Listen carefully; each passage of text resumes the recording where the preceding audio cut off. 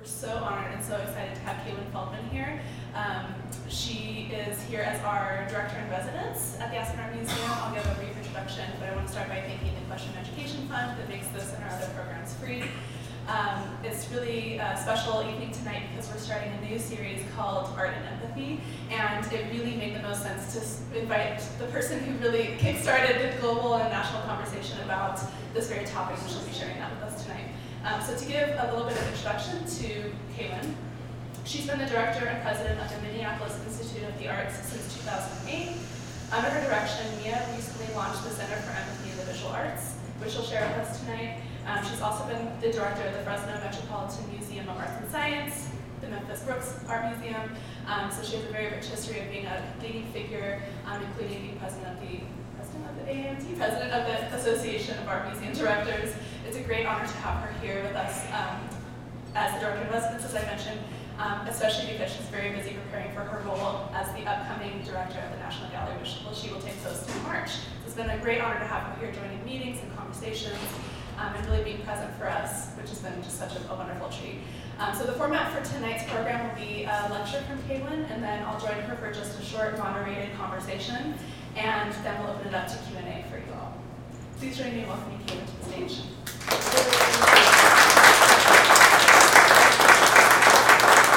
Thank you so much. I'm delighted to be here and take you on a bit of an empathy journey this evening. I want to start with the sort of weekly post we all see announcements that museums are on the way out, that usually museums and libraries, that they have reached the end of their useful life and we're experiencing the death of museums, which it probably won't surprise you to hear I don't actually believe in. But a few reasons why people say museums are dying. One is this moment of really questioning what is authority and what's a fact.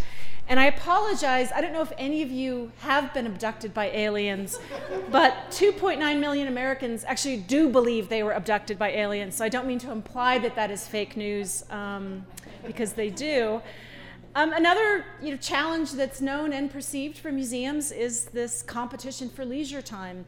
Museums started about 100 years ago, and one of the things that's different now is that people are increasingly short of time for the weekends and family and what have you.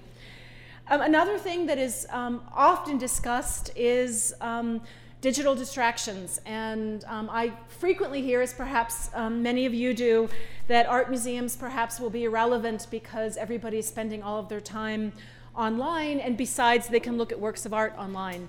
And I completely disagree with that, and as I'll talk a bit about later, I actually think that original works of art will only become more important in our digital era. And it's also been noted that in art museums, people actually don't use their cell devices very much. They do selfies, but it's actually a time when people, I think, want to sort of step away and look at works of art. Another thing that's been noted, this one really fascinates and scares me, is that people are increasingly stressed out. And as of 2014, it's been this new thing that an organization called Culture Track has been tracking, that people actually are increasingly going to museums because they feel stressed out. And what sort of scares me the most, as you can see on this chart, is that millennials, the younger people are, the more stressed out they are. But another reason for museums. And then, of course, there's often this comment that millennials won't be interested in the arts and go to museums. And again, not true. We are seeing that millennials do different things when they go to museums, so the behavior is a bit different, and they join museums and participate in museums in different ways, but they're absolutely interested in art. Somebody pointed out to me with this slide that the irony is probably they're all texting each other. And then me, I have been heralded as the death of museums. After it was announced a couple of weeks ago that I was going to be the new director of the National Gallery of Art in Washington, the Wall Street Journal ran this op-ed with this title, "The National Gallery of Identity Politics. Forget Monet or Hopper, the art museum's new director wants to tackle gender equality, social justice, and diversity." And referred to me as the enemy of art because I care about equality. And so it's not going to surprise you from what I've said again that I disagree with all of the calls for the decline of museums and argue that art will only be more important in our era, time now and ahead. And I come out of a background in classical archaeology, and so I always like to go back to the past. And I always think about cave paintings and the expression that humans needed from the very beginning to paint their walls and express themselves. And I particularly like to point out that it's been shown that there was this moment in time when Homo sapiens and Neanderthals existed at the same moment. And it's been noted in the archaeological record that tools like arrowheads and flints and points, that the Neanderthals were impacted by Homo sapiens. And so as they're coming together at about the same time, there's actually an impact that the Homo sapiens are changing the Neanderthals' technology. However, it's been shown that Neanderthals didn't make art. There's one recent article saying a couple of reindeer bones had some scratches on it and that maybe that's art. But for the most part, besides that one article, so what's that about? That Homo sapiens taught Neanderthals technology but not art. And I think one of my reasons, I think, is because making art is part of what made us human. And it's also been shown that a lot of cave paintings actually occur in sacred spots, that humans weren't living in that space. They were going there for a ritual, for something special. And I also like to note that so many cave paintings actually include images of hands like this. And I find that really impactful. Somebody's even pointed out that in one of the caves in France, you can actually see where one of the hands had a broken finger, and you see the finger a couple of times in the cave. So we can actually get the sense of identity and individual in cave painting. And personally, I've just come from a trip to Greece over Christmas. And so I spent a lot of time sort of going back in the past and thinking about the role of art. And I was really struck by this case, which is in a museum at the ancient site of Olympia. These are all little figures of goats and cows and little animals, as well as some tripod figures. And these were all done around the 8th century BCE, and they were left in a sacred spot. So again, I think about the human need to create these objects and to leave them in a special place, of the power that these works of art had. I also looked at lots of goddess figurines across Greece, from probably the oldest one here, say 10,000 BCE, to the most recent, which is about the 6th century BC, and the role of these figures. Interestingly, the Cycladic idols mostly are buried in tombs, but some of them are found outside of tombs, and very often they're broken, but they're repaired. So we can't tell whether or not they were actually used in some way in a society, or if they were just for burial. And my final mention on the sort of the way that I'm just overawed by the importance of artwork for people is this the temple complex at Ellora Ajanta in India. And I was there about 1.5 years ago.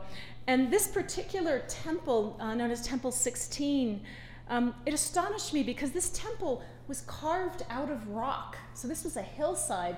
They carved into the hillside to create this freestanding temple. You can see it from above. It actually has several floors and layers to it. And as I was there, I was thinking about, at the museum that I run in Minneapolis, we just spent a lot of time, a lot of money with a lot of experts doing a master plan for our museum. And the idea that in the 8th century, people were able to carve a temple out of rock with, the tools alone are quite astonishing, but without architects and degrees and engineering and the technology that we have today to create these things. And so there's that drive in humans to create beautiful, meaningful things. And for those reasons, I know that art will always be important. In my role, I'm frequently asked by audiences, what will be different in museums in the next 20 years? And my answer is always nothing and everything. Nothing, because art art is sacred, and the works of art that we put on their walls in our museums, each work has its own integrity, and that will continue. And for some of my patrons who are worried about the museum becoming too active and too lively at different points, I always point out that you can always go into the galleries and sit on a bench and have your own private moment with a work of art that will always continue in our work. And what does change, of course, is all the other things, the activation, the programming that really brings museums alive and offers people different points of entry in museums. And along those lines, I don't give a single lecture in America today without mentioning that our greatest challenge is also our greatest opportunity, which is changing demographics in America. And you're probably all familiar with this, but it's projected that right around 2043, so right around there, 2044, that America will become 50% people of color. So that change is happening, and it's such an opportunity for museums, of course, because there's so much work that we can do in developing new audiences. But one of the things that really helped me to understand what this change means for museums in America is this chart. And please keep in mind, it's the most recent I could find. It's from 2010. So it looks different even today, because we're just about at the point now where the majority of people under the age of 18 are people of color. But a lot of my audience at the museum, our board members and our patrons, are sort of around this, certainly over 50, but even into the 65 to 85-year-olds. And looking for 85-year-olds in America, they grew up in an America that was 85% white. And so for them to really understand the changes that are happening in America, in addition to generational changes, of course, there's change in behavior. The fact that the kids who are, most of the ones who are under 18 now, were born digital, and so they have a completely different relationship with the world. And so museums are a wonderful place to be able to bring people together and have these conversations and greater understanding. But it is a moment of change and opportunity. And so in this discussion of what's similar, what's different, we use logic models a lot in our institution, which means that you think a lot about the inputs, which for us is largely staff time, and money, and our collections. So these are our inputs. And then the outputs are my lecture today, programs, projects that we do. And traditionally, museums spend a lot of their time in here. But what we really want to know is, what are the outcomes? What's the impact? How is the work that we're doing changing people's lives? How are we making a difference for people?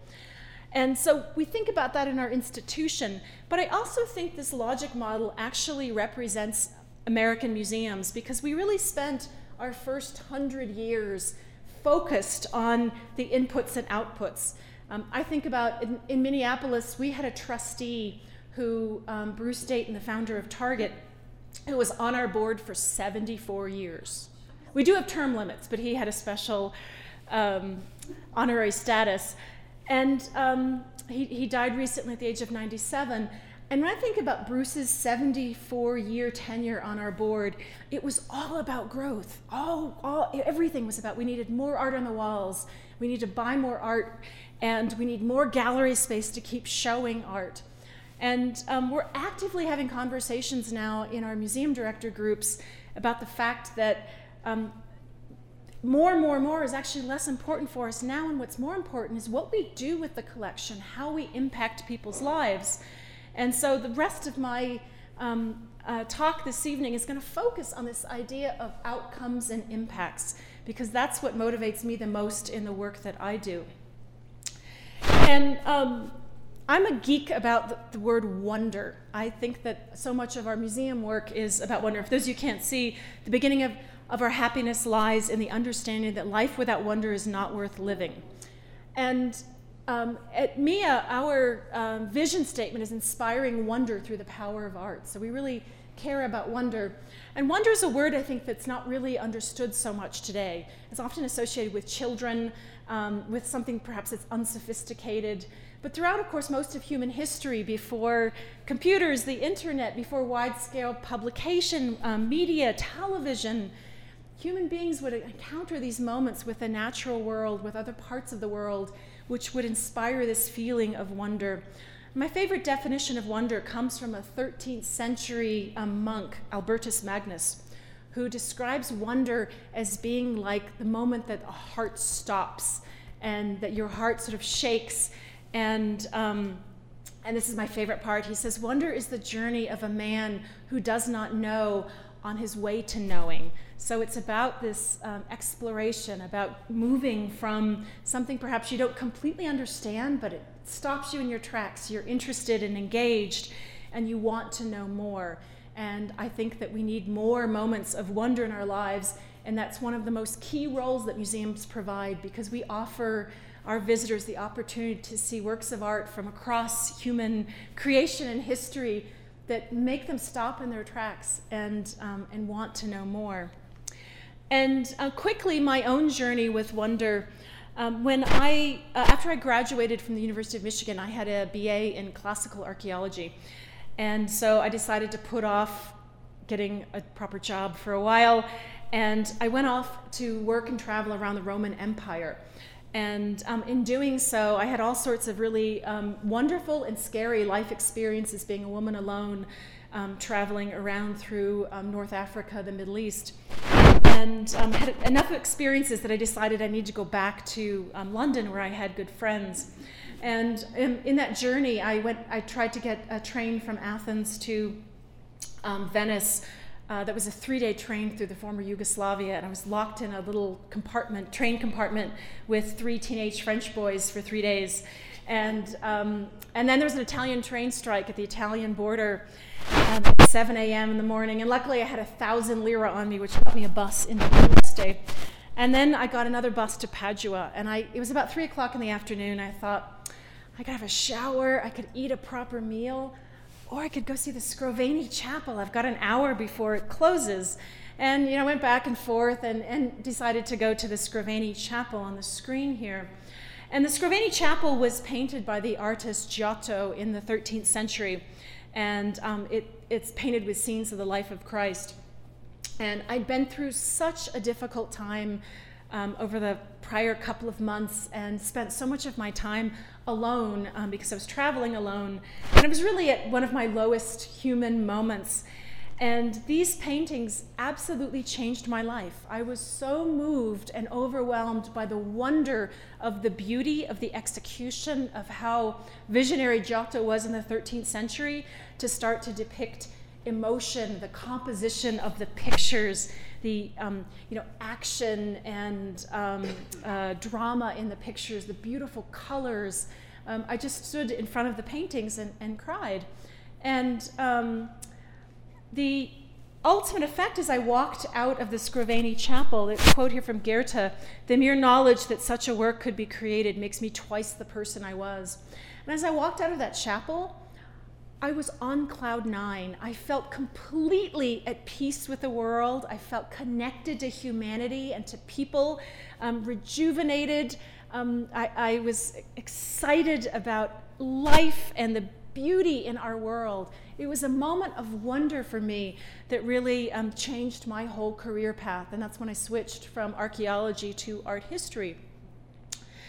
And so wonder comes in a few different forms. One form is social wonder, where we might perhaps be moved by the speech. I can't hear Dr. King's "I've Been to the Mountaintop" speech without having the hairs on the back of my neck stand up, without feeling overwhelmed and passionate and overawed by this man's dedication, his sacrifice, his oratory, or other philosophers and perhaps religious leaders. There's cognitive wonder, when you actually understand something that we use the phrase blows your mind, where you figure it out. And I had that moment when I was in 5th grade and we were studying dinosaurs. And I couldn't conceive of how big a T-Rex was. And during the lunchtime break, my teacher sent me out with a measuring stick in the playground and chalk. And I actually measured out how tall a T-Rex would be. And again, completely astonished me. I saw dinosaurs in a whole completely different way because I wondered at the scale of these creatures. And then physical wonder, which can be looking at nature, or it can be looking at a work of art in a museum where, again, you stop and you stare and you really wonder, you want to know more about the creation of that work of art. And in my fascination for wonder, one of the things that I have learned is that social scientists have actually done a lot of research about wonder. And what they have found is that when we experience wonder, just like I did at the Scrovegni Chapel, that we actually become less narcissistic. We stop worrying about ourselves, our schedule, whether or not we've had this meal or this shower. We stop looking at our phone. We feel more connected to the rest of humanity. We're less caring about ourselves. People are more likely to volunteer time and to donate and to engage with other human beings at the moment that they feel wonder. And again, how important that happens in museums, which are open to everyone, so all of us can come together and have that experience of wonder. Which then leads us to think about the role between wonder and empathy. And that's so much of what our work at MIA is about now, because we know we believe in wonder. And I just mentioned that when you feel wonder, you feel closer to humanity. You feel more open to understanding other individuals. So it sort of leads us to then, what does that mean about empathy? And there's actually no research yet about what the connection is exactly between wonder and empathy. And so that's one of the things that we are embarking on in our work, is to better understand that. And this beautiful Ife shrine head here from the 13th century is in our collection at MIA. And as I go through my wanderings about the building, this is one of those works where I stop and I feel complete awe over the beauty, the nobility, the elegance of this object. And so that next step then is to sort of feel empathy, whether it's for the image of the sitter or the artist who made it or the people that worshipped and originally used this work of art. And so, as Michelle said, we started the Center for Empathy in the Visual Arts at MIA. And it is a multi-year project trying to do research to figure out how can we actually better understand empathy and what happens when people experience original works of art, what happens in art museums, and how might we do a better job, perhaps, of fostering empathy. And it goes back to my earlier comment with the logic model of museums now starting to spend more time on what's the impact? How can we actually move the dial in making the world perhaps an even better place by really leveraging and expanding on the role of art and artists in our community. And it's interesting that empathy actually originally in the West came out of the visual arts. So humans, of course, have always been empathic, but we didn't coin a word for empathy until 1870. Isn't that fascinating? Until 1870. And it was a German philosopher who first came up with the idea, and the word he created is Einfühlung, to feel into something, this idea that by looking at a work of art that you can get closer to another human being. And I also think it's interesting that empathy was born in fin de siècle Europe, where the concept of empathy in the Western world was born in the fin de siècle. And I think there are a lot of parallels to that period of time in Europe and some of the uncertainty and challenges that we have in our world today. So I don't think it's by chance that there's a greater focus in the world on empathy right now. And this question of why empathy now and why are we focused on this? We're working with a professor from Indiana named Sarah Conrath, and she points out that there's really a moment of existential crisis in America. We're seeing, as on the list, kind of decreasing social participation. That book, Bowling Alone, people aren't joining organizations in the same way that they used to, whether that's Rotary or other community organizations, churches, or even arts organizations. You've seen that the performing arts are seeing a decline in membership people are still going, but they don't identify the way people used to as, I'm a member of that museum, I'm a member of that organization. They're still going, but the idea of joining and associating is a bit different. The rising sense of individualism, one of the other things that scholars have shown is that when they ask college students, do you think you're really important? The number of people who say yes keeps going up, that it's this much greater focus on the individual and their independence in culture and society. So there's also been several studies showing that empathy is in fact declining in America. We sort of sense it sometimes. And this particular study that's on the screen has been done with college students starting in 1979. And you can just see the trend line. The top one is empathy, and the second one is perspective taking, taking a moment to understand yourself better and identity better. So empathy is in decline. Scholars have also shown that empathy is genetic. Some people are actually born with more empathy than others, but it can be taught. So it's something that still can be learned in the process. I also find as I talk about empathy, people assume empathy means just being nice. It's generally good things. I've had other people say to me, well, nobody really knows what empathy is. But it's actually not true. We do know exactly what empathy is. There are three types of empathy. One is somatic, and it's also known as mirroring neurons.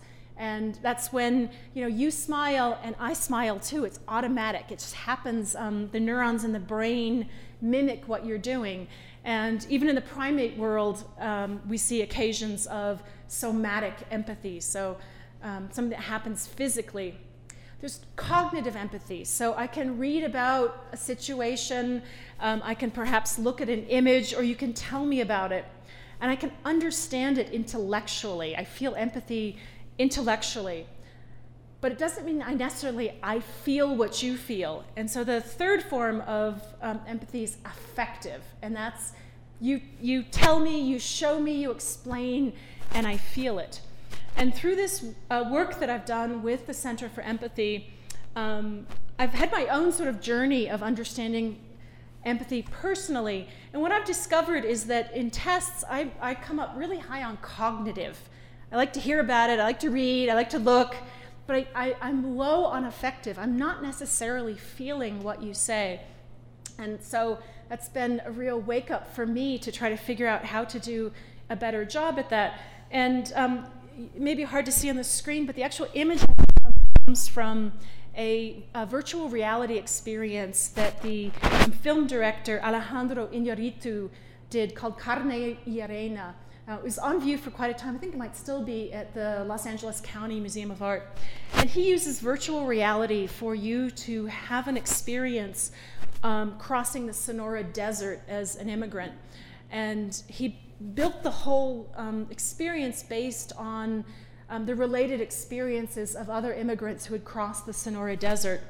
And you go through this experience completely alone with the virtual reality headset, and it's really, really striking and impactful. And people have talked about the fact that virtual reality actually might be one of the best ways that we can engage in empathy work.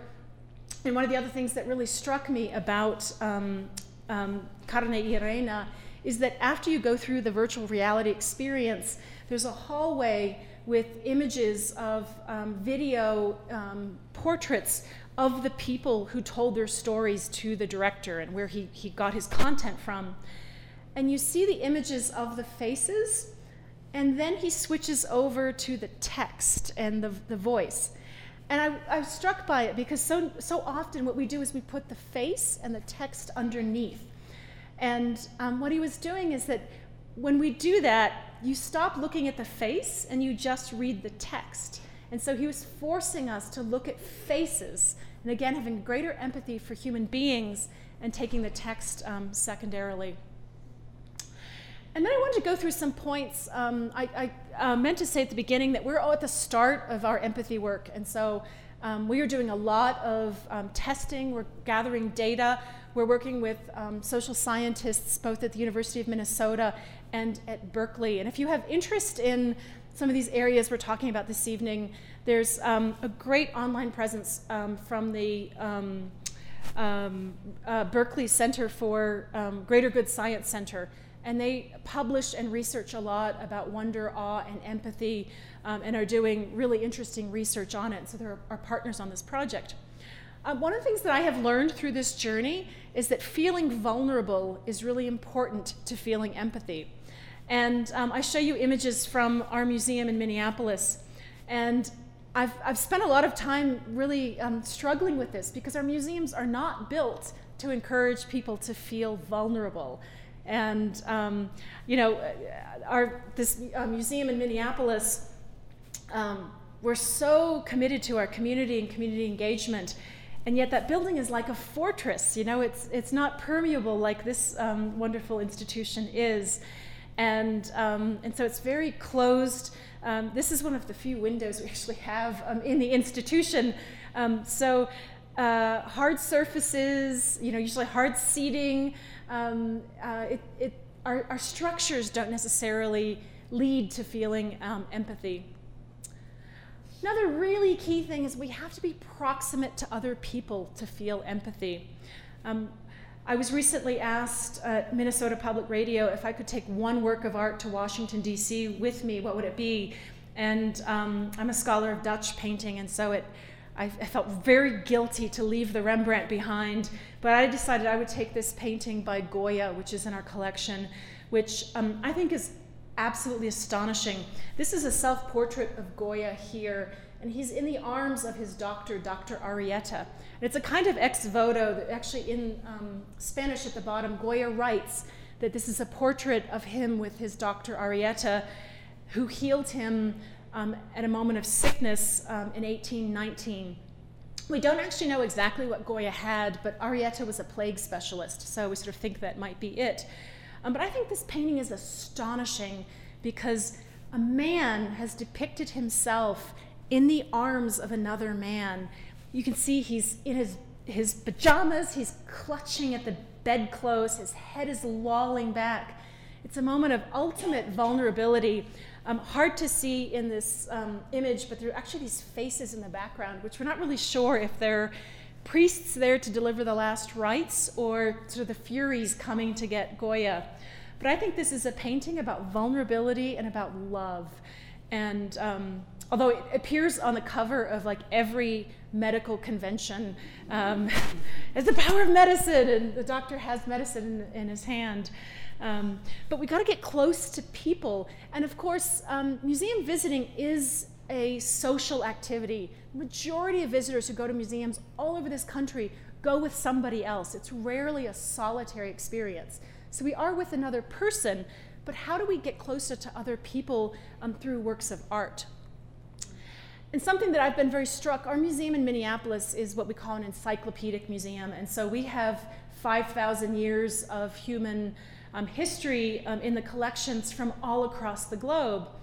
And I promise you, I randomly went up to, in this case, our American gallery, our Impressionist gallery, and one of our contemporary galleries, and just photographed what you saw from the middle of the room. And if you look at these images, what you see is people. Our Western tradition is so filled with people, whether it's portraits, mythological paintings, biblical paintings, history paintings, sculpture. We fill them with people. And there's a great sense of actually having empathy for artists of the past. It gets a lot harder in galleries with cultures that don't necessarily represent humans. And so a photo of one of our Japanese galleries, our African gallery, and our Islam gallery. And what I've discovered in this empathy journey is that our public assumes that we are less empathic as an institution to people from these other parts of the world because they can't see people in the spaces. And so, I know that the cultural tradition perhaps is different in these areas, but it makes people feel cold in those spaces and like we aren't actually open to people from other cultures. Another thing that's been proven is that we are much more likely to have empathy with people who look just like ourselves. We gravitate towards people who look just like we do. So something else in museums where so much of museum visitation, of course, is completely open and free. You can go in whatever direction you want. You can see what you want. You can ignore what you want. And we have a bias for bias. So actually, most people who go to museums often go to have their own ideas and biases actually confirmed. It's more rare that people go to have their own assumptions and biases actually questioned. And I have poor Nebuchadnezzar here, who refused to have an ear and to have empathy for other individuals, and was condemned to a life of depravity, here illustrated by William Blake. Another thing I've learned is that museums have to be authentic in the empathy journey. And really, it always has to come from the work of art and a greater understanding of cultures. We're very proud that, like this museum, our museum has free admission. And so we've done a sort of brand campaign and across the community, which we started a couple of years ago, saying we're free, everyone is welcome, always. And then last summer, we did a broader campaign where we published the same text, but we did it in 5 different languages. And so Spanish, but also we have a large Somali population that lives around the museum. We did it in Somali. We did it in 3 different Native American languages because we have a large Native American population. And as somebody pointed out to me, we didn't apologize. So as you can see from the text, we never translated it. So if you don't understand Somali, sorry. And we of course tended to congregate in neighborhoods where speakers of these languages lived. But it's again about being authentic to our work with different communities. Then there's this other issue of museums, art museums. We're often hesitant about including the human narrative, about voices of people, about images of people. And so we might have this beer pot where we don't know the name of the artist. So often we use the phrase in museums, anonymous or unknown. And I recently discovered a museum in Australia that instead of saying anonymous or unknown, they say once known. I just think that's beautiful to acknowledge that they were made by people and those people were once known. And so our strategy in MIA is to have a work of art in the gallery that can be appreciated for its formal aesthetic qualities, the beauty. You can spend as much time with that object as you want, but we're increasingly trying to add people in as well. And so we have seating with iPads with perhaps stories of a contemporary maker. So she's not the maker who made this pot, but perhaps by hearing from her, we have more empathy and understanding for her as well as whomever made or used the beer pot. We're also hesitant in art museums to have photographs of people. And we recently did an exhibition of Somali artists in our community. And somebody, a member of the general public said to me, why don't you have photos of the artists? I want to see them. I want to know what they look like, who they are. And with that show, too, it was particularly important because we had 3 generations of artists, an elder down to a 22-year-old woman. And I think that the show could have been even more impactful for people to actually understand that there were 3 generations in the show. But we shy away from that in art museums. And so we're having really active conversations at MIA about including more images of people, but being sure that we don't only do it in the non-Western galleries. A really tough one is that curiosity is key to empathy. You actually have to have some internal curiosity that you want to know more about someone or something. And that's a hard thing, of course, because we can't demand that only curious people come to our museums. But I think in general, probably people who tend to be more curious and probably more empathic tend to go to art museums. But we can't instill curiosity necessarily. But it's also telling that art museums used to so much have a focus on education, that we're going to teach you something, we're going to tell you something. And now it's much more about fueling curiosity, that we want you to be a part of that learning journey. And then my last one is coevalence of time, that in our encyclopedic museum, there's this really funny relationship between contemporary art and historic collections. And I have on the screen an installation in a reception hall that we have that's a Chinese reception hall from the 17th century that we brought over from China. and it has Chinese hardwood furniture installed in the gallery. And a couple of years ago, we added this marble chair by the artist Ai Weiwei in the space. And Ai Weiwei has his own story about the Cultural Revolution and the role of another yoke chair in his family life. And I had a call from a very important patron of the museum who told me it was offensive to have contemporary art in with the historic Chinese collection. It doesn't bother people when contemporary art is in the American galleries or European galleries. We like this idea of cultures that perhaps are different from American culture, that they should be frozen in time and fit with our own idea of what art from that time and place is. And so something else to figure out. And so my last few minutes, I would like to talk a bit about what does this specifically look like in terms of artists and artwork at the museum.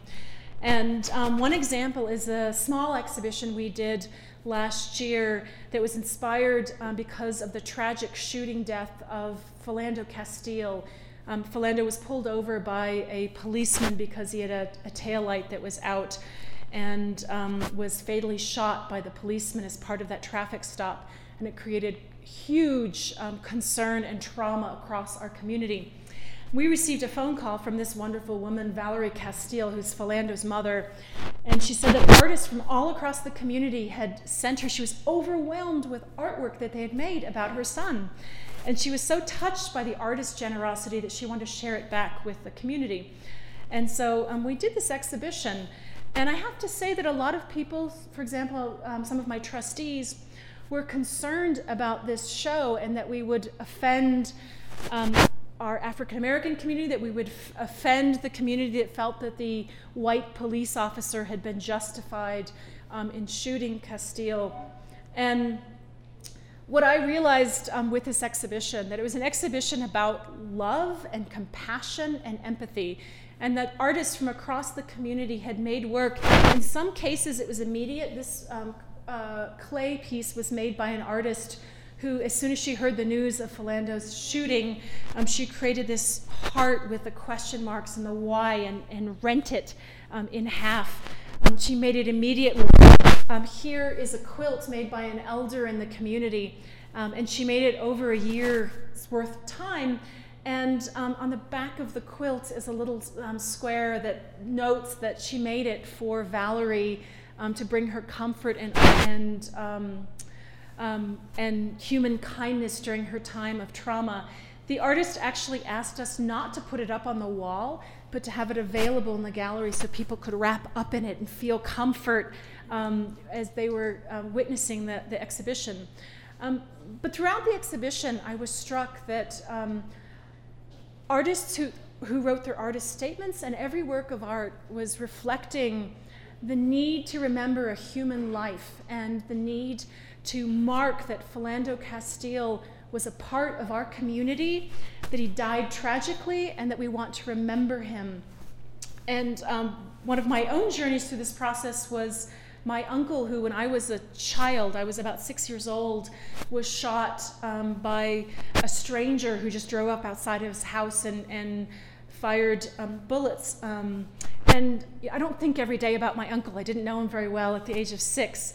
But this show, again, empathy, had me thinking a lot about our need to remember a life, and also brought me closer to Valerie Castile, who I just have to say, one of my greatest joys of working in Minneapolis was getting to know Valerie, who I always say to her that after this tragedy, she could have pulled her curtains and sat in the living room and never gone outside again. And instead, she's a leader in our community and has started a foundation because her son worked at a school, and he would pay off the lunch debt of the students in his school regularly.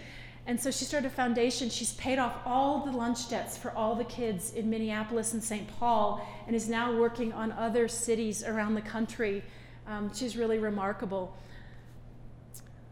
We've also worked with the artist Elisa Niesenbaum, who has the most wonderful practice that's based on empathy. What she likes to do This is a partnership we do with a local Latino cultural center.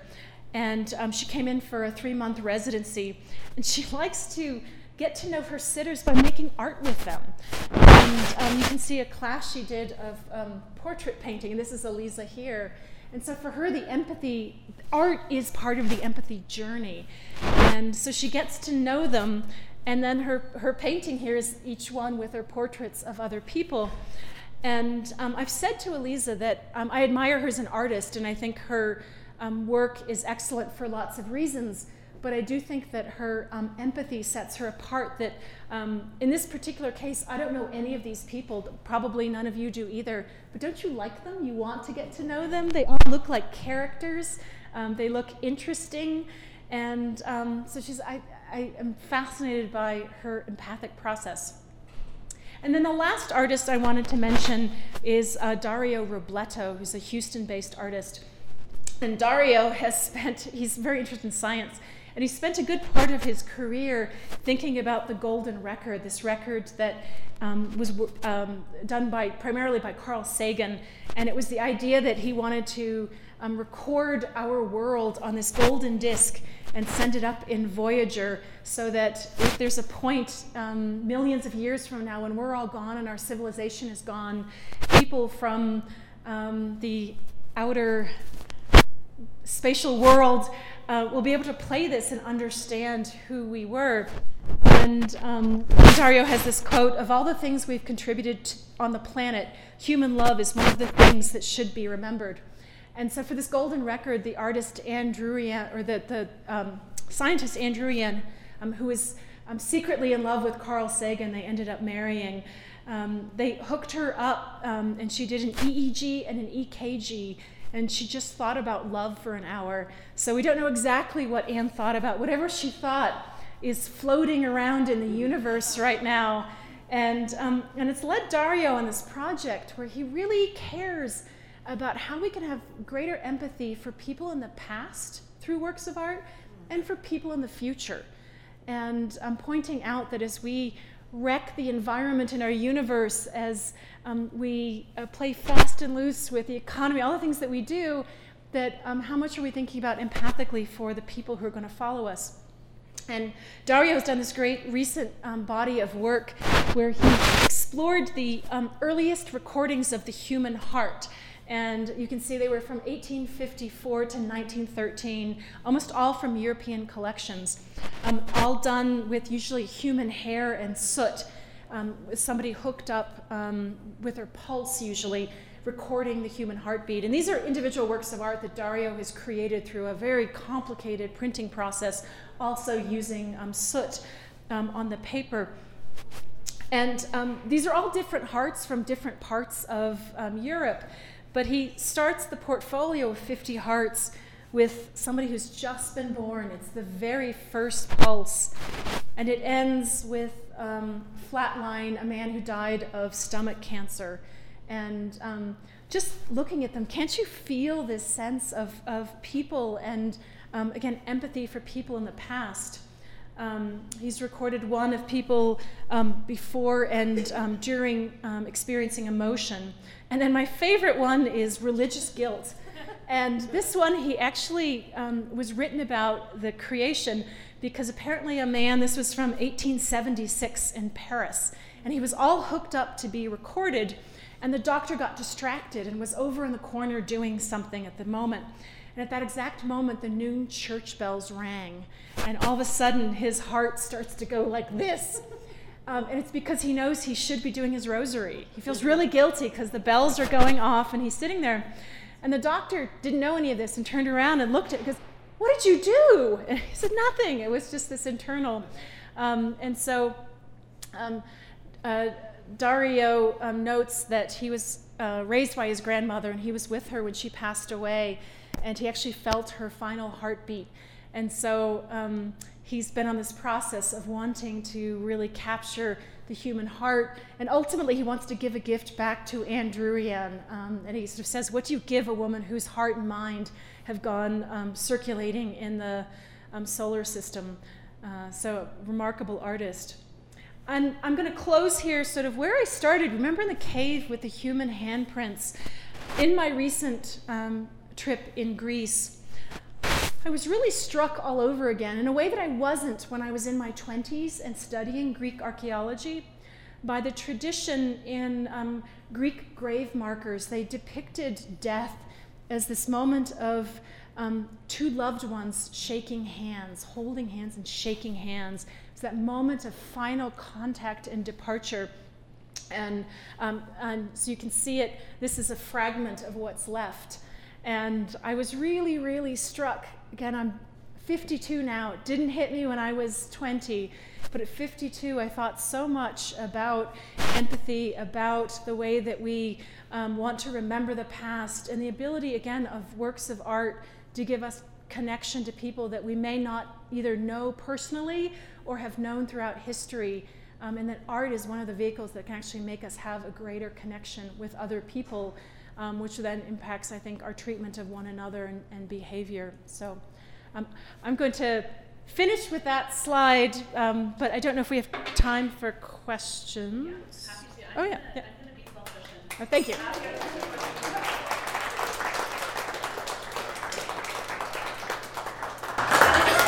Think about the whole presentation that you've so carefully thought about and given to us from my perspective first, while I'm asking you to kind of think about your own perspective from the audience. And one of the things I thought about as a museum educator, I often sit kind of in the middle of the institution and people. And there were kind of two topics that came up throughout your talk that I often really sit with. The first being time. And you talked a lot about time, both being able to look back really generously throughout history, and the artists that you mentioned, like Dario, looking back throughout history too, and also the ability to project forward. So could you say a little more about what you see the relationship between time and empathy to be? Yeah, and actually, one way to answer that too is I mentioned our Fernando Castile exhibition, and it was called Art and Healing in the Moment. And the moment part was really important for Valerie Castile and for our advisory committee, because they wanted to show that healing doesn't happen instantaneously. It didn't happen the next day. It's still not necessarily happening, but it's happening. It's the gerund of it is actually happening. And so this recognition that we are all on a journey and that things do change over time. And so I do think that it's really important. And I just spoke with a reporter yesterday who wanted to know, does the art by old masters even matter anymore? And I said that yes, for formal qualities, if you want to come and really look at a beautiful work of art. Also, it matters because we can find empathy and other bits of greater meaning in the works of art. And because people are always astonished by original works of art. I know even in a contemporary institution you get it when the visitors come and say, is that an original work of art? Did somebody actually make that? And so I think even in a contemporary institution that time is very important. Thank you. You just kind of touched on my other point that I'm very passionate about, which is change. And the way that I see change, which is such a natural component of the natural world and human life, really comes down to not knowing, which is really not what we are encouraged to think or feel in our society. And so I saw that come up both in the concept of wonder, which is so important not only to your work, but Mia, the legacy that you're really leaving at Mia, and also to the idea of vulnerability. That kind of really came up for me as well, and how important it is to recognize not knowing. So I'm wondering if you can talk about how we can learn about not knowing specifically through art. Yeah. Two things. First, you just reminded me. I mentioned this interview I did on Minnesota Public Radio. It was a call-in show, and this lovely woman named Pat called in, and she said, I get so upset by change. Arts organizations keep changing. There's change all the time, and I just love it at Mia that you have that historic elevator. And we have an elevator from 1930, an Otis elevator, and people love it. It's one of those brass screens you pull across. And the engineering department of the city recently red tagged it and said, it will never move again. You have to close it. And so I'm sitting across from the interviewer, no, not the elevator. And I just say, Pat, I'm so sorry, the elevator's gone. But we pulled out the cab and we're turning into a period room, so it'll be on view in the galleries. I think that, I'm sorry, I distracted myself. Could you, Not knowing and what we can learn. Yes, thank you. Yes. So the second part that I wanted to say is an exhibition that we did at MIA last year with the artist, the theater designer, opera designer, Robert Wilson, New York-based. He does productions all over the world. And he wanted to do a different kind of exhibition with us. And so it's an exhibition about the Qing Dynasty. And he used works of art from our collection from the Qing Dynasty. And it was an exhibition that had 2 introductory panels about the artist and about the Qing Dynasty. And after that, there's no text, there's no audio tour, there's no human being to tell you anything. And each room was a complete immersive setting with, sometimes it was 1 object and sometimes it was 50 objects. He brought in a sound designer who created incredible settings. Each room had a soundscape and it had a smellscape, and it was completely immersive. And a lot of people loved it, a lot of people hated it. They were so mad at us that there weren't ways to learn while you were there. And one of the things we had hoped was that it might actually engender greater curiosity, because unlike our normal projects where we tell you everything, this is one where we hoped that people would go off and try things. So it was both a changed process for us, and the people who got upset, I said, there's no harm done. We're going to take it all down. We're going to put the objects back in cases. There's text panels. It's merely an experiment, and I think that's so important in our institutions, is to keep trying things, because often there isn't actually a right or wrong answer, but also different approaches. The constant work. Yeah. Okay, I'm going to hand it over to if there are any questions from the audience, and I'll do a mic run.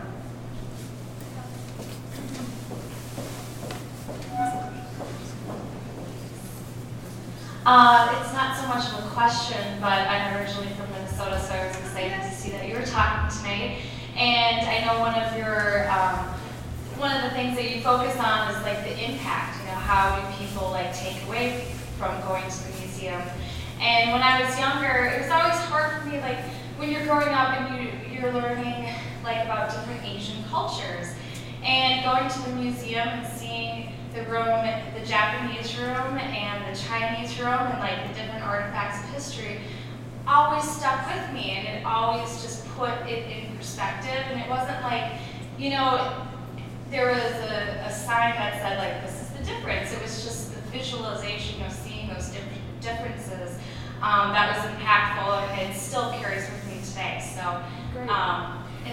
Do you remember as a child, did it make you more curious to know about these remote places, or less because you didn't understand it? I was more curious because, just the intense detail, and there was one, it's just coming back to me now, but a garment that was made, and I just sat there in front of this garment, and I was like, that had to have been made by one person. That was their sole life's work, is making this one garment. And I was just astonished at that, the work. Could you imagine doing the same thing every day? And I found it so interesting. And I don't know if that answered your Absolutely, question, but it's a great museum. I took classes there when I was little, so. Thank you. Yes, thank you. And mentioning Asian collections, we recently had a huge request from a man whose grandfather had made a big donation of Japanese works of art to the museum in the 1940s rather. And as the donor and I were talking about this funding, I was struck because if you had asked me, back to my logic model, even 10 years ago, where we might want that funding to go, it would have been to buy more Asian art. That's every museums were just all about acquiring more. And I actually said I wanted the funding to go towards enhancing the understanding and appreciation of Asian art, history, and culture, because the Twin Cities we have one of the greatest Japanese collections in the world, and Chinese. Not a logical place for you to find the greatest Japanese collection necessarily. And so we wanted to use the funding to actually work from little kids to senior citizens to help give windows into help them to really appreciate and understand that robe that you saw as a child. So again, heralding is a really different moment in museums. And going off of that, like the simplicity of the Japanese, I would say, you know, I now work at Matsuhisa in Aspen, and it's something that was that impactful where I've always had that curiosity of like Japanese culture, and it not needing to like pick sides, but there's something about like the elegance and simplicity that really made me feel comfortable, and seeing it in the room, you know, and I didn't even consider traveling to that, you know, foreign destination like that, but seeing that was just like, wow, it's so peaceful and it feels so calm, and I, yeah. It's wonderful, thank you. That's why we do what we do. Yeah. Any other questions? Great, well, I'll ask for one big round of applause to say again, thank you, Caitlin, for being